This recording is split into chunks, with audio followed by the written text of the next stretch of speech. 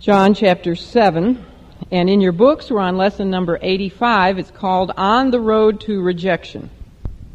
All right, let's begin with a word of prayer. Father God, we love you, we thank you, we praise your name for being a God of love, concern, compassion, justice, holiness, that you revealed yourself to us through your word.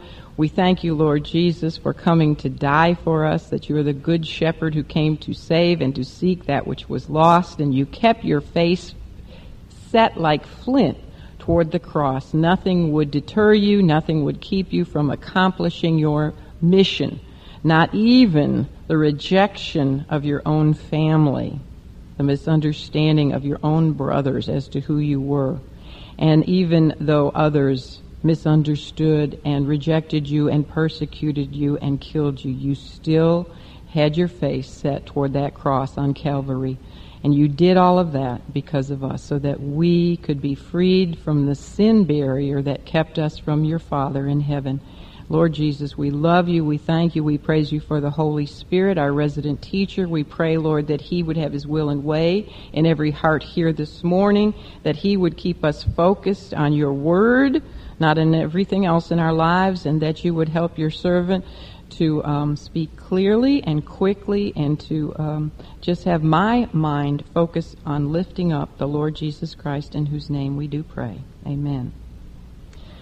We said last week that Jesus had come to the near end of his Galilean ministry. He was on his way out of Galilee for the last time, and was on his way slowly but surely to Jerusalem in order to celebrate the Feast of Tabernacles.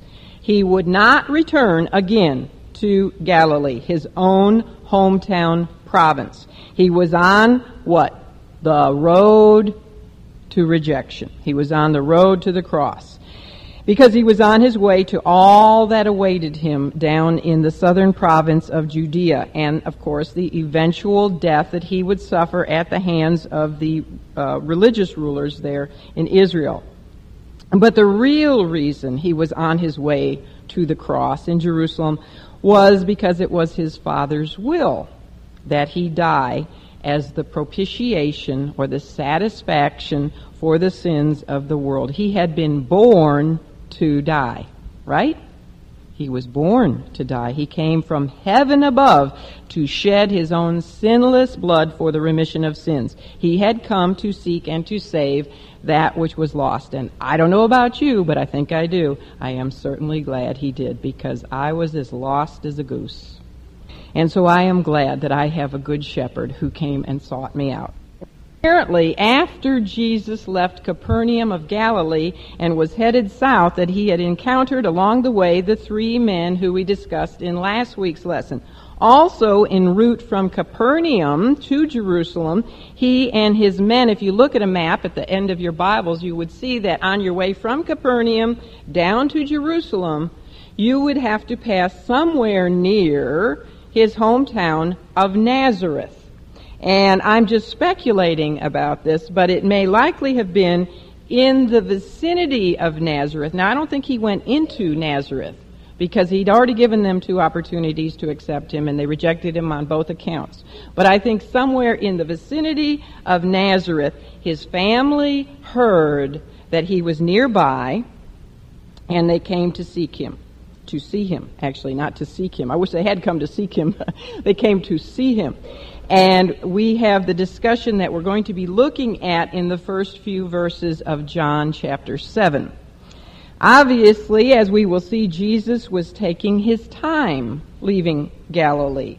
And his brothers did not know, we'll see this as we look at the scripture, that his brothers, his half-brothers, did not know that his plan was to depart from Galilee for good.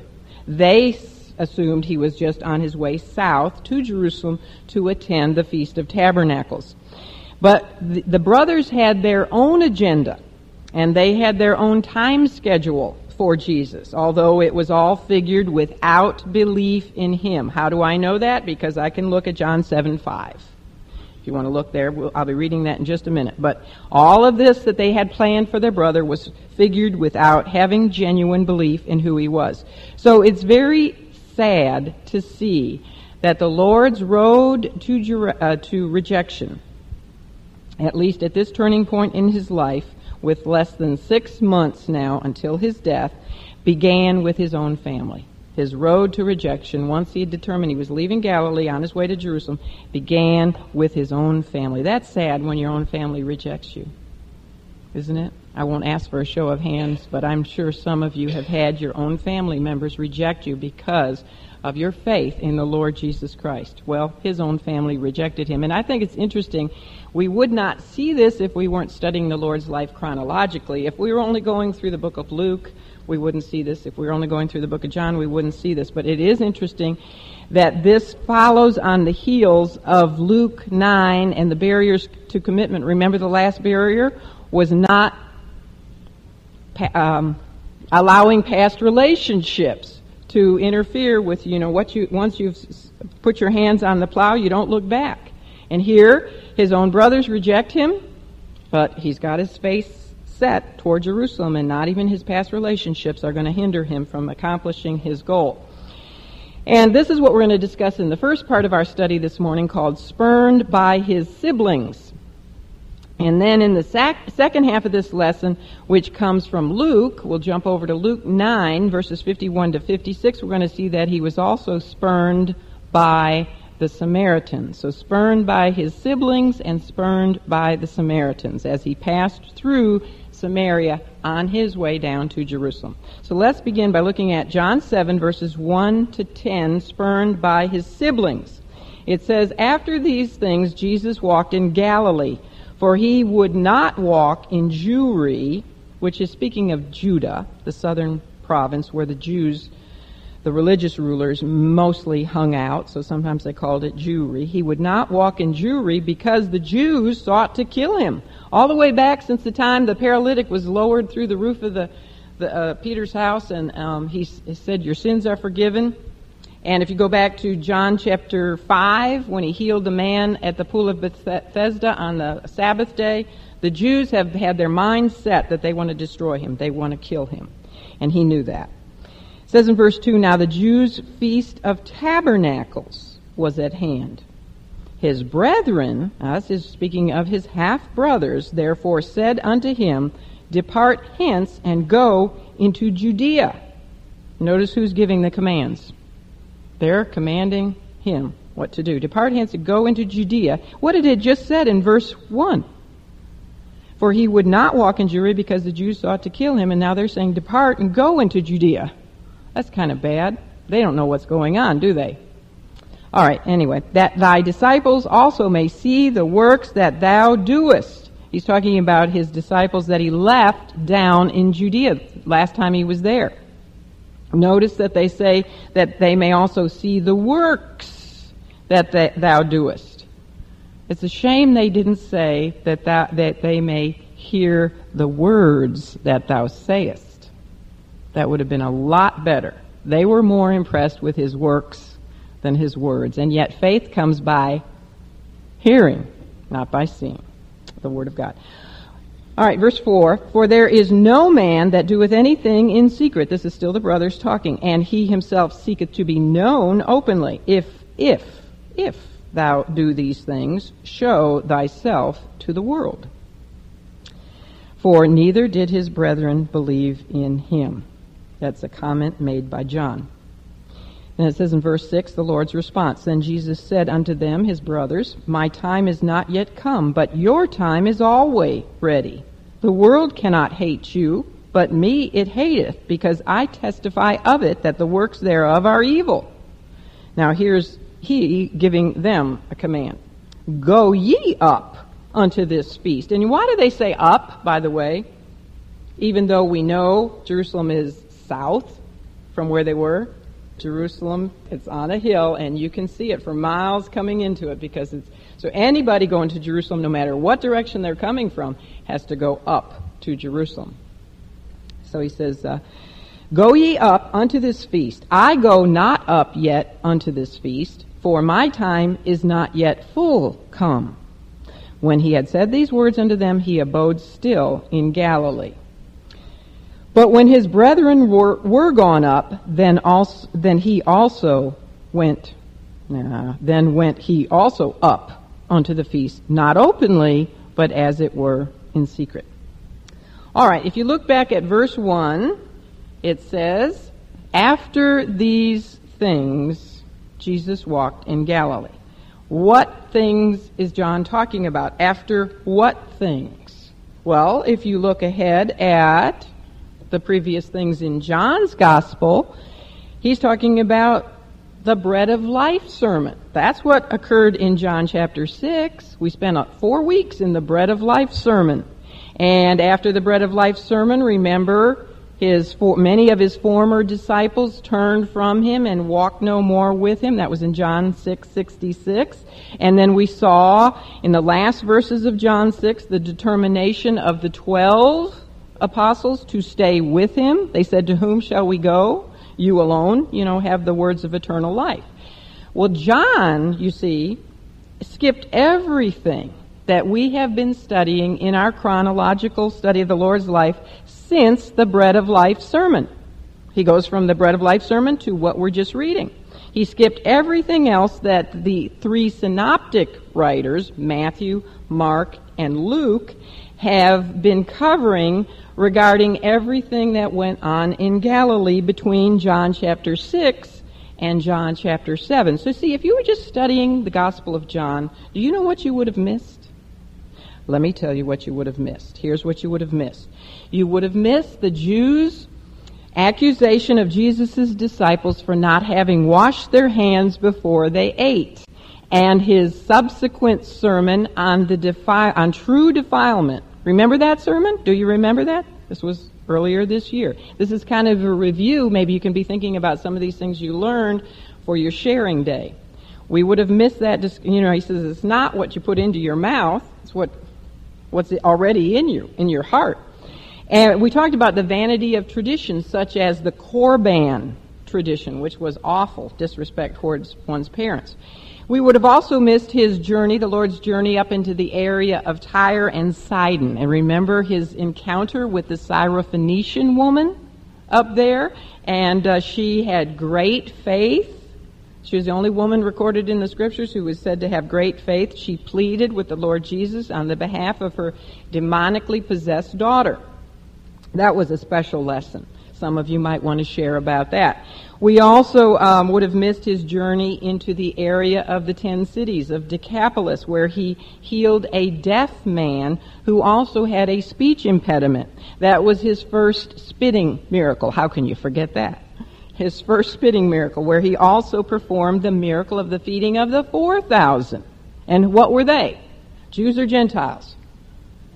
Gentiles, exactly. He'd already fed 5,000 Jews, and then he had a miracle feeding 4,000 Gentiles to show that he is the bread of life for the entire world, Jew and Gentile. We would have missed his trip across the Sea of Galilee to Magdala, where the Pharisees and Sadducees tempted him by asking him for a sign. And he condemned them, how they could read the signs of the weather, but they could not read the signs of the times. And then he went on to predict his own resurrection. He said, the only sign you'll receive is the sign of Jonas. And then we would have missed the Lord's only miracle performed in stages. Who remembers what that miracle was? Yes, the healing of the blind man outside of the city of Bethsaida. And we would have missed his journey with his men up into Caesarea Philippi, where he gave them the big exam question. He asked them, whom say ye that I am? Which they passed with flying colors. Peter was their spokesman. When they said, or he said, this rock statement of faith, he said, thou art the Christ, the Son of the living God. We also would have missed the Lord's first time mention of the church.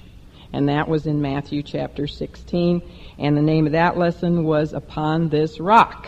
So too would we have missed the Lord's prediction in very clear, non-symbolic language. First time he did it clearly. He predicted his own upcoming death and his resurrection and his ascension. His second coming. He predicted his second coming. And this was all in Matthew 16. And remember when he spoke about his death, that was sort of all that Peter focused on. And he said, oh, Lord, never, we'll never let this happen. And, of course, he then received the Lord's very strict rebuke when he said, get thee behind me, Satan. Also, we would have missed the account of the Transfiguration. Some of you may want to share what that lesson meant to you. The Transfiguration. I remember that was the last lesson in our Life of Christ 3 book, the Metamorphosis of the Messiah. And then following the glorious Transfiguration was the lesson on moving mountains in the valley, where we learned that the 9 left behind, I always think of the Left Behind series, but the 9 left behind disciples who had not been privileged to see the Transfiguration had failed to cast out a demon from a boy whose father had brought him to them for deliverance. We had another occasion then after that of the religious rulers trying to find fault by attacking Peter and asking Peter if his master was not going to pay the temple tribute money. And that was followed, of course, by the miracle of catching the fish with the exact coin, 2 drachmas, for the tax money in its mouth. That fish had the exact amount in his mouth. And then, of course, we learned of the disciples' argument among themselves over what? Over greatness. Who among them was going to be the greatest in the kingdom of heaven, which was followed by the Lord's sermon on being children of God in Matthew 18, which took us 5 weeks to cover. We learned all that he had to say. Well, not all that he had to say, but we learned what he did say about keeping the unity of peace in the family of God. We learned a lot about humility and not causing offenses to the Lord's little ones. We talked about the parable of the lost sheep. We talked about church discipline, forgiveness, and the parable of the wicked servant. And then also we would have missed his encounter with 3 would-be disciples and our lesson on true commitment, true discipleship, which we looked at last week. So that's what you would have missed if you just study the book of John. So do you understand a little bit why it's going to take us about 8 or 9 years to get through the life of Christ? And studying John would be easy. We could just move along. Well, it wouldn't be easy. I would make it difficult. I assure you I would probably make it difficult. Anyway, there was a lot included in John's simple statement of 7:1 when he said, after these things, Jesus walked in Galilee. He had all that I just told you about in those simple words. He walked in Galilee. And then he went on to make the comment why the Lord wasn't walking in Judea at this time, these past months that we've been studying. Because he would not walk in Judea because he knew the Jews sought to kill him. And it wasn't yet his time, was it? It wasn't yet his time to go to the cross. It had been a long time since Jesus had presented himself in Jewry, down in Judea, where the Jews sought to kill him. And the word sought is given in the continuous sense in the Greek, so it means, or the continuous tense, that they kept on seeking to kill him. They're always trying to, while they're down there and he's away, they're plotting and planning how they're going to get rid of him. And, of course, he didn't stay away from Judea out of fear of the Jews. He wasn't up there in Galilee because he feared them. He did so because it was not yet his hour to die. He was scheduled from eternity past to be the Passover Lamb and to die on what day? Exactly, on the day of the Feast of Passover. If you're the Passover Lamb, you die on all of the Lord's special events in his life took place on one of Israel's feast days, which is so fascinating.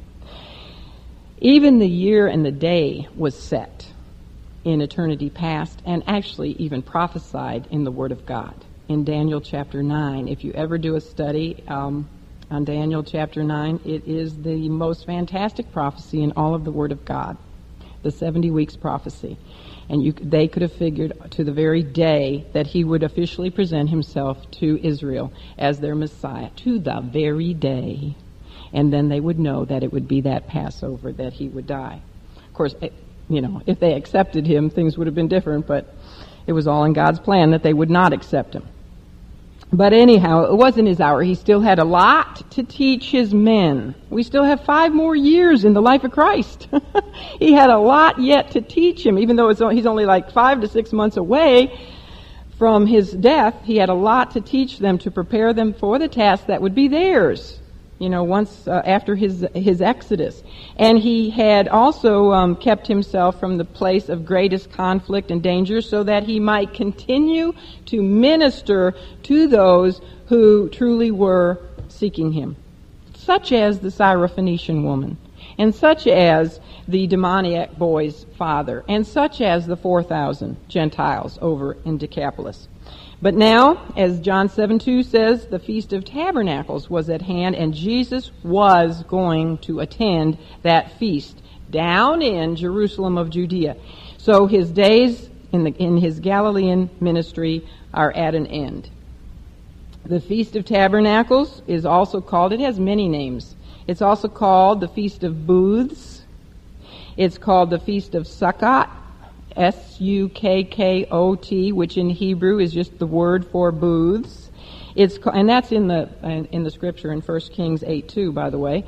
It's called the Feast of Ingathering in Exodus, and it's even called the Feast of Harvest.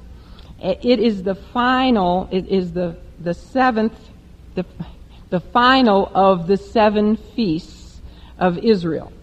There's 7 feasts in Israel, celebrated by Israel. Now there's other feasts, but they're non-biblical, such as the Feast of Lights. That's based on history.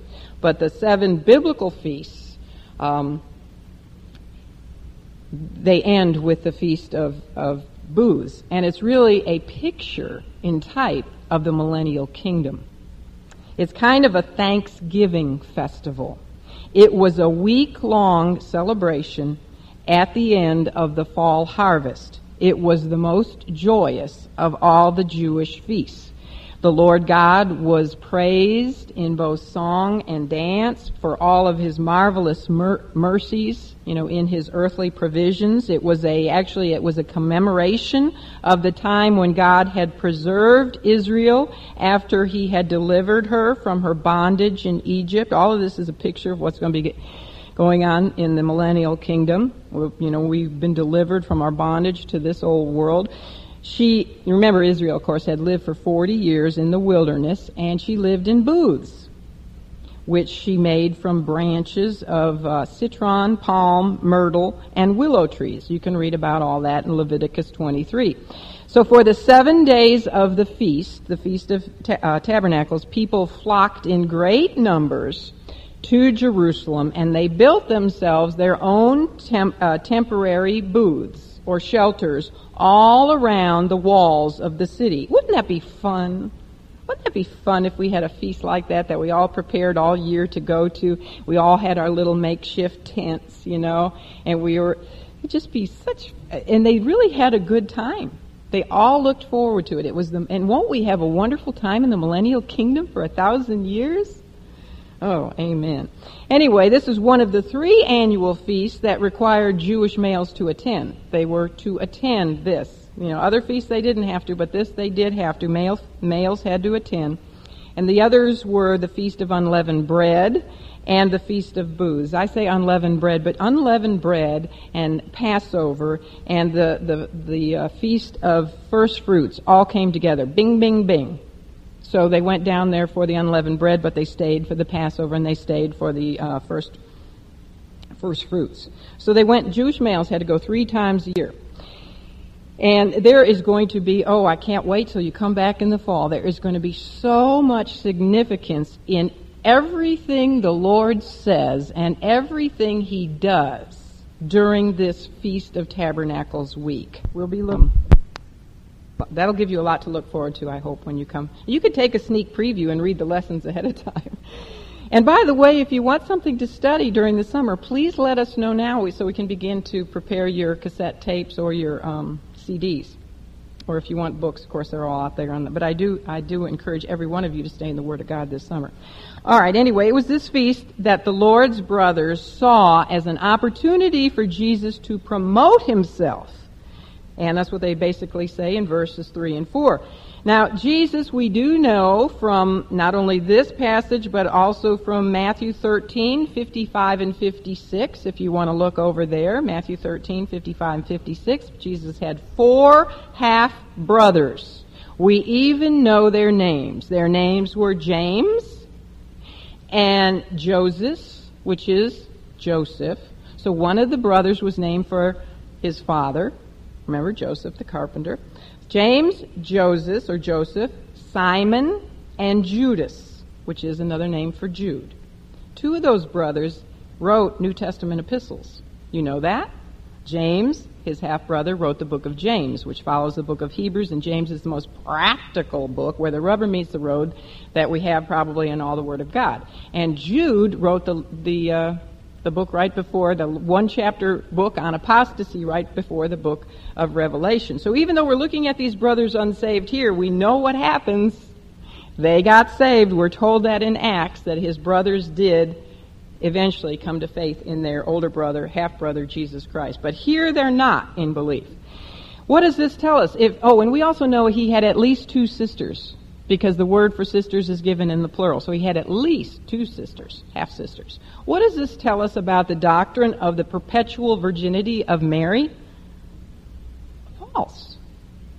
If you believe the Word of God, she went on to have a number of other children. She did not stay a perpetual virgin as Roman Catholicism teaches. That's false doctrine. Now, the last time we read in the gospel accounts about the Lord's half-brothers, they had an attitude of concern and an attitude of embarrassment about their older brother, Jesus. His claims to being the Son of God. Can you imagine if you were in their sandals and you had an older brother and he was perfect? I mean, perfect. And then he grows up and he goes around telling everybody he's the Son of God. This embarrassed them no end. And don't you know there had to be a little jealousy involved in all this too.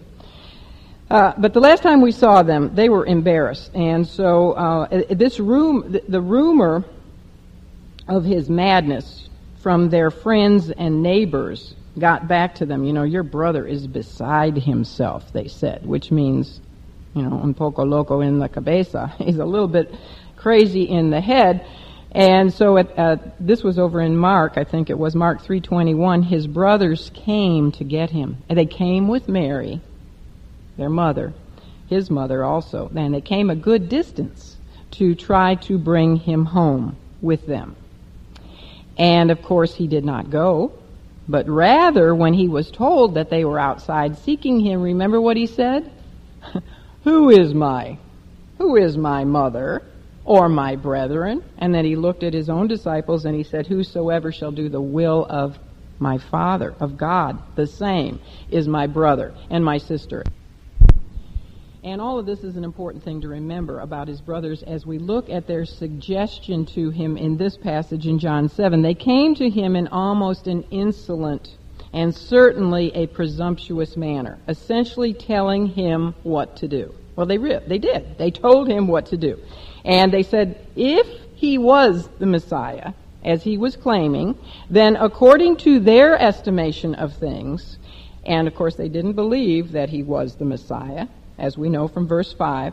But according to their view, he certainly should not be wasting his time, so much of his time up there in the backwoods of Galilee. He needed to go where it really mattered. He needed to present himself down in Jerusalem, especially during the well-attended Feast of Tabernacles, when everyone was in a joyous mood. It was celebration time. That's the time to go, Jesus. Their words also seem to tell us that they were saying he was failing to help and strengthen his disciples who he did leave down there. Now we know he had disciples left down there, such as Mary and Martha and Lazarus and others who lived down in Judea.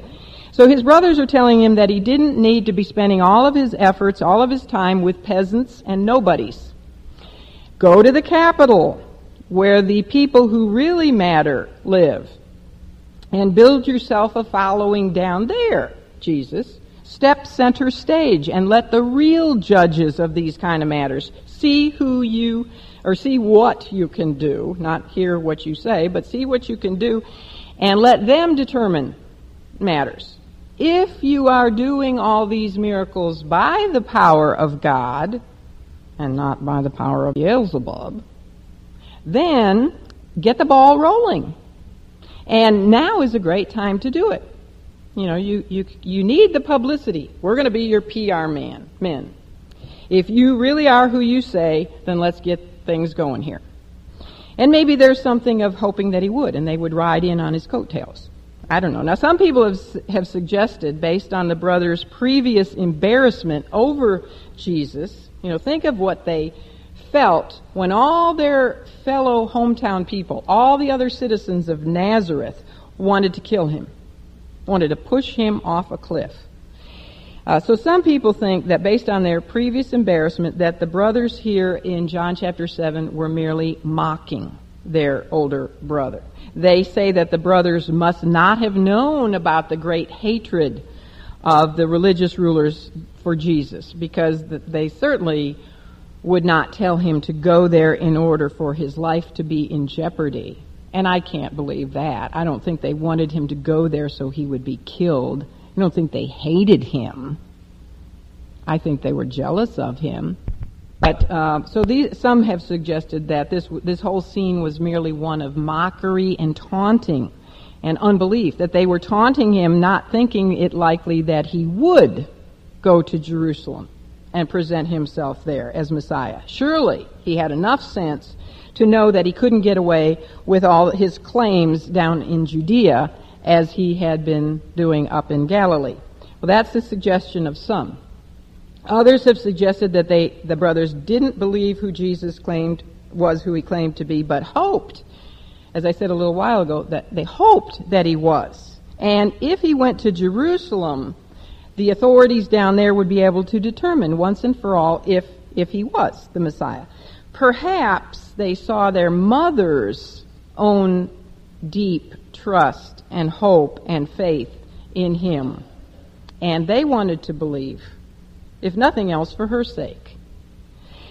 They surely would have known by this point that he could indeed perform some absolutely amazing miracles. Don't you know that they had seen him? I mean, they would have had, as his half-brothers, enough interest to have gone and actually seen him perform some miracles, even though he didn't perform any in Nazareth because of their unbelief there. But I'm sure they knew he could. Well, they say, go perform some of your works down there.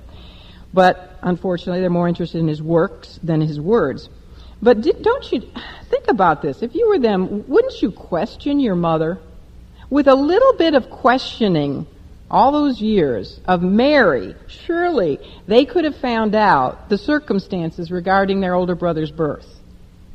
That he really was born, just as Micah 5:2 said, in Bethlehem, Ephratah. That, all of them did descend through the right line back to King David on both sides of the family. They could have, with a little investigation, and they could have figured all these things out. And perhaps they did. But it's still hard to think your own brother could be God. That's a lot. So we're, not ones to condemn where they are. But I can't tell you where their hearts were in the matter. I would say that they didn't hate him and didn't want him to die. I do know where their minds were. Their minds were not in harmony with heaven. They were in unbelief, and I know that because the Word of God tells us. They had lived all their lives up until the last 3 years in the same home and in the same town with the same parents, except for after Joseph died. They had lived with the Son of God, and yet they did not know him. Oh my, what does this tell us about the barrier of familiarity? How many young people grow up in church, with Christian parents and hearing the Word of God. Every time Jesus opened his mouth, they heard the Word of God, and yet they didn't believe. That's a real serious danger, is the danger of familiarity, isn't it? We need to really, don't ever just assume that because your children were raised in the church that they're Christians. We have to pray for them until that faith is truly their own. But his brothers, the only thing that they could say was that if he was the Messiah, he had the wrong way of going about things. He had the wrong way of going about claiming his kingdom. They had a better way. It kind of reminded me of Peter. They had a better way. They demonstrated how spiritually blind they were to his deity by telling him what he ought to do. They were responding from minds of unbelief. They were thinking like men of the world when they said, "Show thyself unto the world." The Lord's brothers thought in terms of stardom and publicity and self-advertising. They were caught up in the pride of life syndrome rather than the humility, the poverty of spirit virtues that Jesus had exemplified before them, we know, all of his life. And he had been teaching these things as mandatory for and characteristics of the citizens of the kingdom. And I'm sure they'd heard those things. I'm sure they had gone and heard him teach. This was not really different from, when we think about it, not really different from the thinking of the Lord's original 12 disciples who became his apostles. They were also certainly having very similar problems, weren't they? I mean, they had just been fighting among themselves over greatness. The difference, however, between the 12 at this point in time and the Lord's 4 brothers is that the 12 had come to believe that Jesus was the Christ, the Son of the living God, and the half-brothers had not. Their barrier was most likely that of familiarity, and also probably the barrier of overcoming sibling rivalry and jealousies. Remember what Joseph had to go through? He was hated by his brothers, wasn't he? His own flesh and blood brothers, because he was the favorite of the father. And he's the most perfect type of Christ that we have in the Bible. And I am sure that Jesus' brothers had a bit of a jealousy problem with their perfect older brother, who was indeed the favorite of the father. Therefore, the road to rejection, the Lord's final journey to Jerusalem, began with the spurning, unbelieving, commanding words of those raised side by side with him in the same home. Behind their words, "Show thyself to the world," we can hear the same temptation of who? Satan. In the wilderness, remember? In the wilderness, because it wasn't much different than when Satan said, in effect, do something spectacular, Jesus. Go to the pinnacle of the temple there in Jerusalem and jump down and let the angels kill you. Kill you. Catch you. The angels would never kill Jesus. Nobody can. Well, yeah, we killed him. All right. Then everyone will recognize you and crown you king. That's kind of the thinking of the brothers. And this was Satan's tactic. Satan would have loved for Jesus to listen to his brothers and to go to Jerusalem when everybody was there for the Feast of Tabernacles and do something spectacular like jump off the temple or put 16 rainbows in the sky and spell the name Jesus, something like that. And then everybody would crown him king and he wouldn't have to go, where? To the cross. The Lord's brothers did not submit to Jesus because they did not know who he was. They were yet in unbelief, although the good news is they did change drastically after his resurrection. That final sign of Jonas, and they saw him in person, resurrected from the dead. You want to see change? Read the book of James, read the book of Jude. You'll see transformed lives like unbelievable. And when you read those books, I read through them the other night, I thought, wow, that is incredible. It is just incredible. And you can tell, too, that those guys were saturated in the Word. They were raised in a godly home. But the change in them, and they were so humble, they wouldn't even say that they were the half-brothers of Jesus. Didn't even make that claim in either one of those 2 epistles. Anyway, gives me goosebumps. It's very interesting to find that this original alienation of the Lord from his own brothers' alienation of him, was predicted in the Old Testament scriptures. Did you know that? All this was predicted, not only through the type of Joseph and other ways, but the Lord himself had predicted his own alienation from his flesh and blood brothers back in Psalm 69. Go back there to Psalm 69 and look at verse 8. Jesus was everybody knows Psalm 69, Jews agree, is a messianic psalm. God, Jesus, is speaking through his servant David. Psalm 69:8, you have to see this. And he says, I am become a stranger unto my brethren, and an alien unto my mother's children. Wow. Do you notice that this verse does not say my father's children? Do you know what would have happened if it had said my father's children? Everybody could say Jesus was not born of God the Holy Spirit, because he would be claiming Joseph as his father. But no, it says I've become an alien unto my mother's children, and they were his half-brothers who we just talked about. The Lord's brothers did not share the same father with him. His father was God. Their father was Joseph the carpenter. So not only was this messianic prophecy saying that Christ would be unknown, that he would be a stranger to his own brethren, which could speak of the Jewish people. He was a stranger to the Jews, his own people, but he would also specifically be an alien to his own mother's children. You know what they thought of him? He must be from Mars. He was really he was different. He was like an alien. They knew he was different. He was so different, he was like E.T. I mean, he was like, that's a terrible comparison, but he was an alien to them. They really wondered about him, but kind of just concluded, along with all their friends and neighbors, that he was beside himself. He was out of his mind, and yet no one ever spake like him.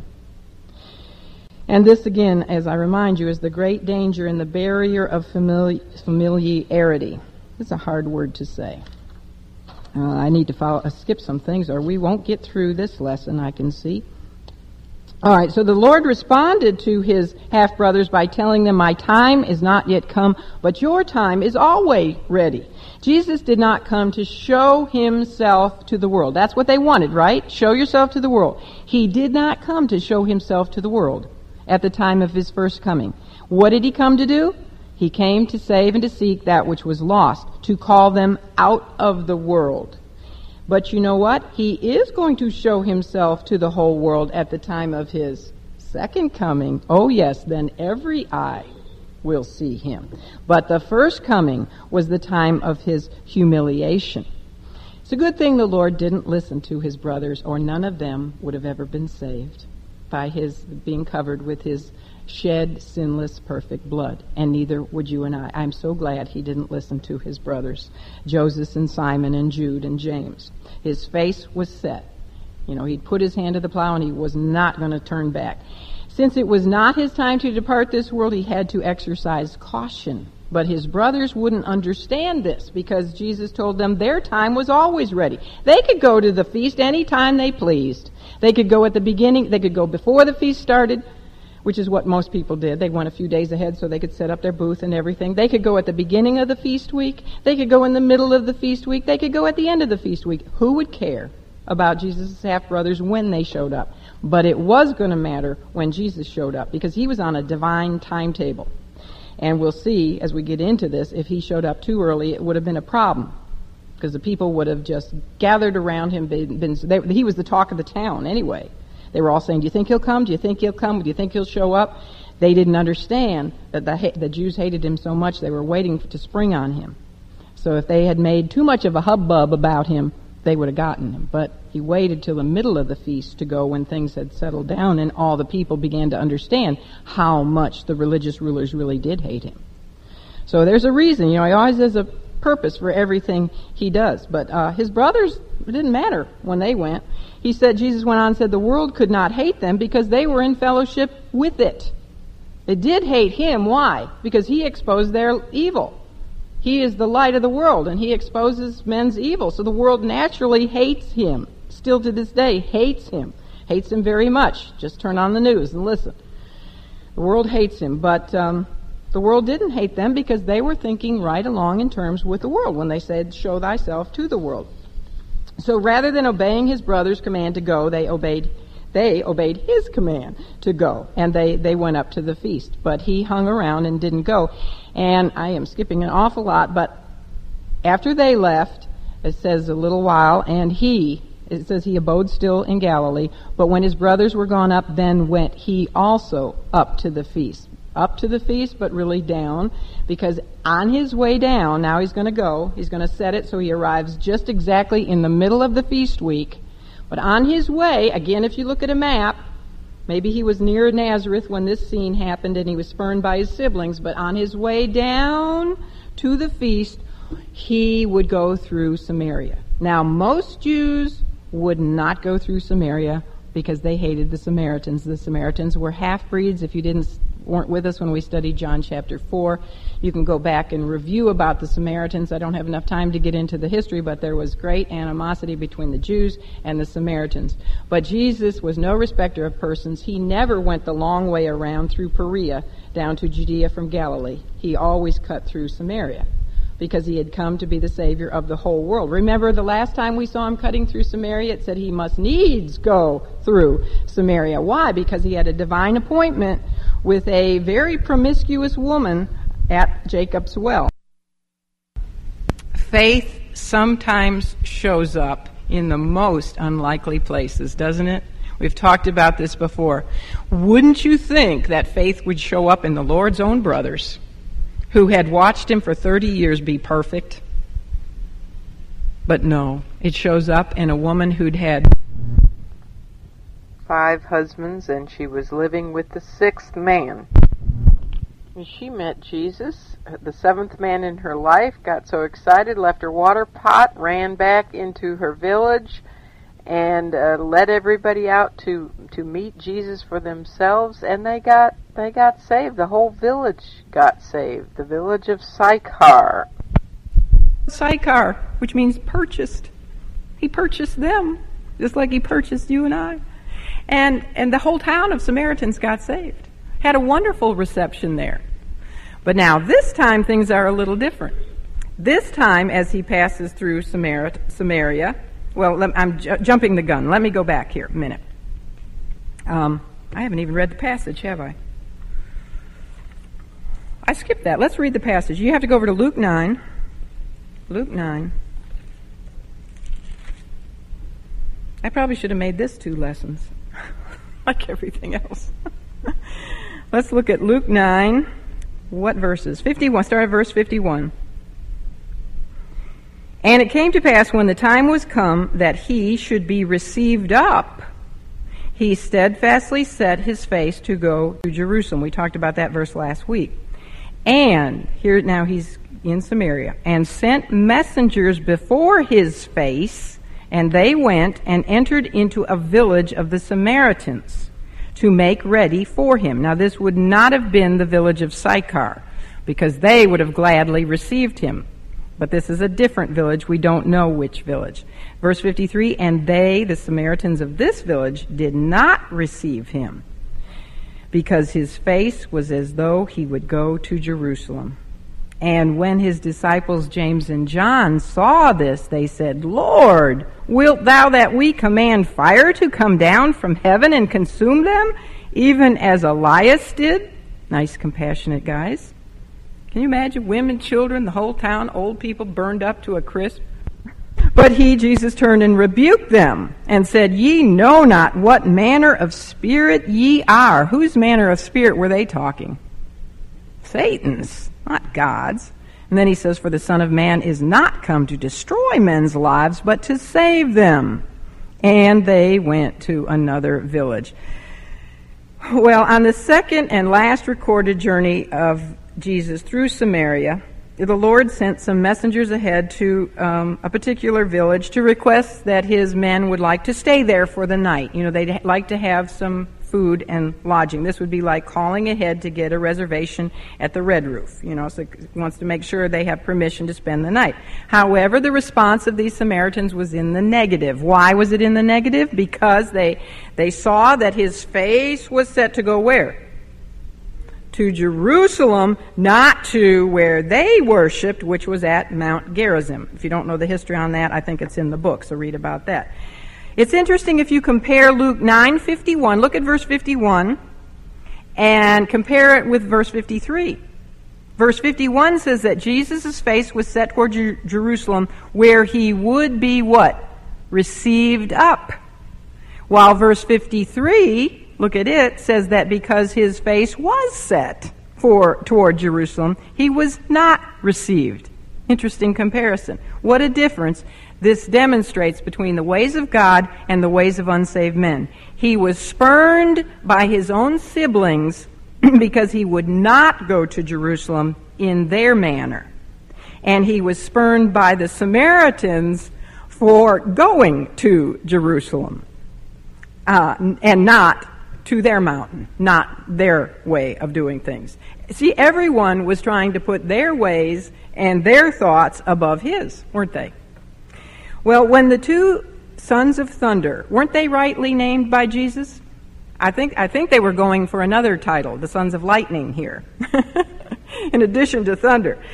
When they heard about this, that these Samaritans wouldn't let Jesus. Now, it's good. They had a zeal for the Lord in that they were upset when he was dishonored.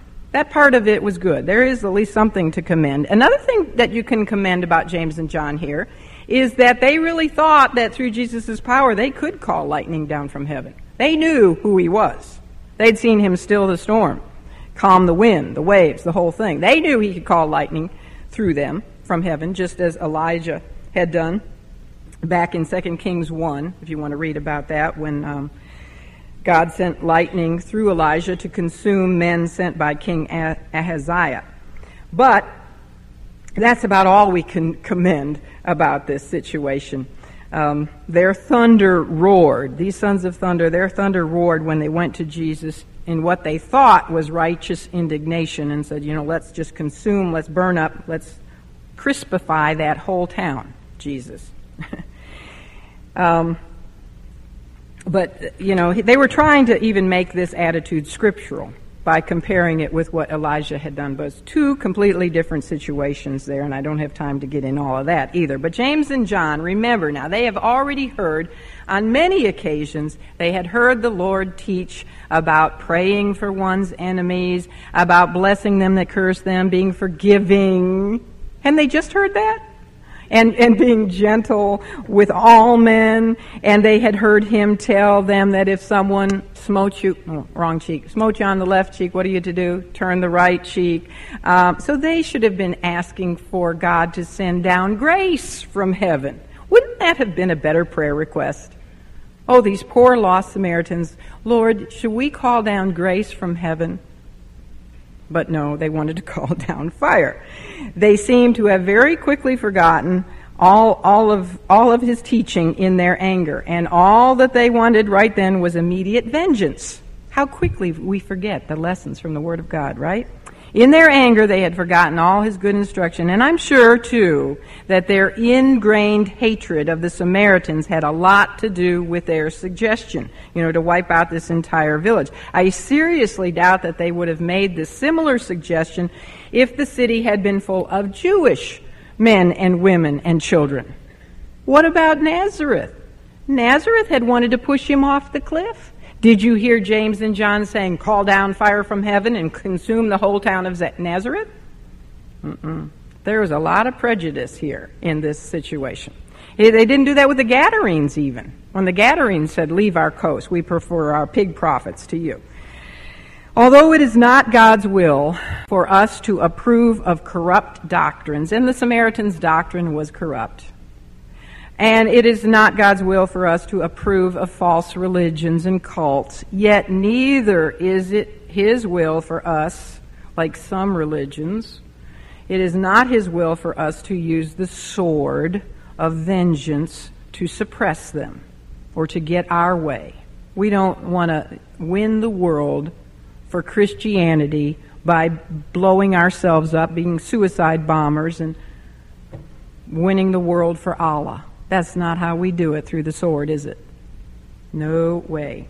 Now, one day, a fire from heaven will come, in final judgment to purify the world. But at the present time, the church of Jesus Christ is to deal with the lost in the same manner of spirit with which Jesus dealt with them at his first coming, which was in a spirit of love and meekness and acceptance and gentleness, no respecter of persons, non-sectarianism, long-suffering, peace. He didn't pray against his enemies, he prayed for his enemies. Now this same John, who on this, I'm going to just use John, James, the other son of thunder, was the first martyr of the church. He must have been something because he's the first one Herod Agrippa went after. He was a big fish to catch. James was the first martyr. Anyway, he turned out to be a great, great guy. And he's not the same James who wrote the book of James, because that was the half-brother of Jesus. But James was a cousin of Jesus on his mother's side. But anyway, he was the first one to die, first apostle to die. He had a great testimony because he was willing to die for his faith. Great transformation in his life from this. Well, John, I'm going to focus on John.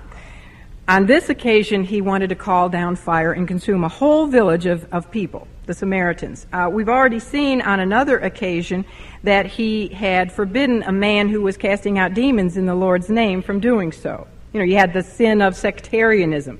And on yet another occasion with his brothers, James, he is coveting for the right and left hands seats on when Jesus comes into his kingdom. So John had some problems, didn't he? He was rightly called one of the sons of thunder. But when you come to the book of Acts, chapter 8, you come to an entirely different manner of spirit in John altogether than what we see in our lessons that we've been looking at so far on his life. He came to Samaria at a different time with Peter on a very special mission from Jerusalem. And it was to bring spiritual blessings to the Samaritan believers there. And the scripture actually tells us in Acts 8:14 that he prayed for the Samaritans to receive the Holy Spirit. Does that sound like the same John who wanted to just consume them? And even the first John, when they went to the Samaritan village of Sychar, he didn't care about going into town to witness to the people and tell them Jesus was out at the well. He just went in there to get some bread and food and left them. So we see a completely different John.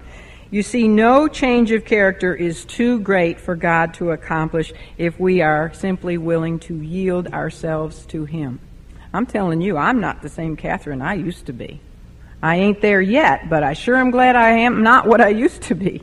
So the road to rejection began very, very sadly with the rejection of both the Lord's own siblings and with this group of Samaritans. However, the good news is that on the other side of the resurrection, the scripture does tell us that the brothers of Jesus, and I would assume the sisters also of Jesus, did believe on him. You can read that in Acts 1:14.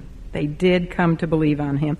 And it tells us in Acts 8:14 that Samaria received the word of God. Samaria received the word of God. And I'm sure that the Lord's siblings, and I'm sure that the Samaritans were all very, very thankful that Jesus did not agree to the request from James and John to consume them when they first rejected him. But instead that he was patient and he was merciful and he was forgiving until they came to the point of saving faith in him. In conclusion, let me just read a couple verses from the book of John so you can see for yourself the change in this one man. This is from John. He wrote, and I believe this is I didn't have this down here, but this is in 1 John. John wrote more books of the Bible than any other apostle. No, Paul did. But of the 12, he wrote more books of the Bible than any other, the original 12. Anyway, he writes this. He says, "Beloved, let us love one another, for love is of God, and everyone that loveth is born of God, and knoweth God. He that loveth not, knoweth not God, for God is love. In this was manifested the love of God toward us, because that God sent his only begotten Son into the world that we might live through him. Herein is love, not that we loved God, but that he loved us, and sent his Son to be the propitiation for our sins. Beloved, if God so loved us, we ought also to love one another. If we love one another, God dwelleth in us, and his love is perfected in us. And we have known and believed the love that God hath to us. God is love. And he that dwelleth in love dwelleth in God, and God in him. If a man say, I love God, and hateth his brother, he is a liar. For he that loveth not his brother whom he hath seen, how can he love God whom he hath not seen? And this commandment have we from him, that he who loveth God love his brother also. John became known as the apostle of love. That was in 1 John chapter 4, and I did skip around in some of the verses. Isn't it wonderful to know how God can transform a life? Gives us all hope, doesn't it? Let's pray.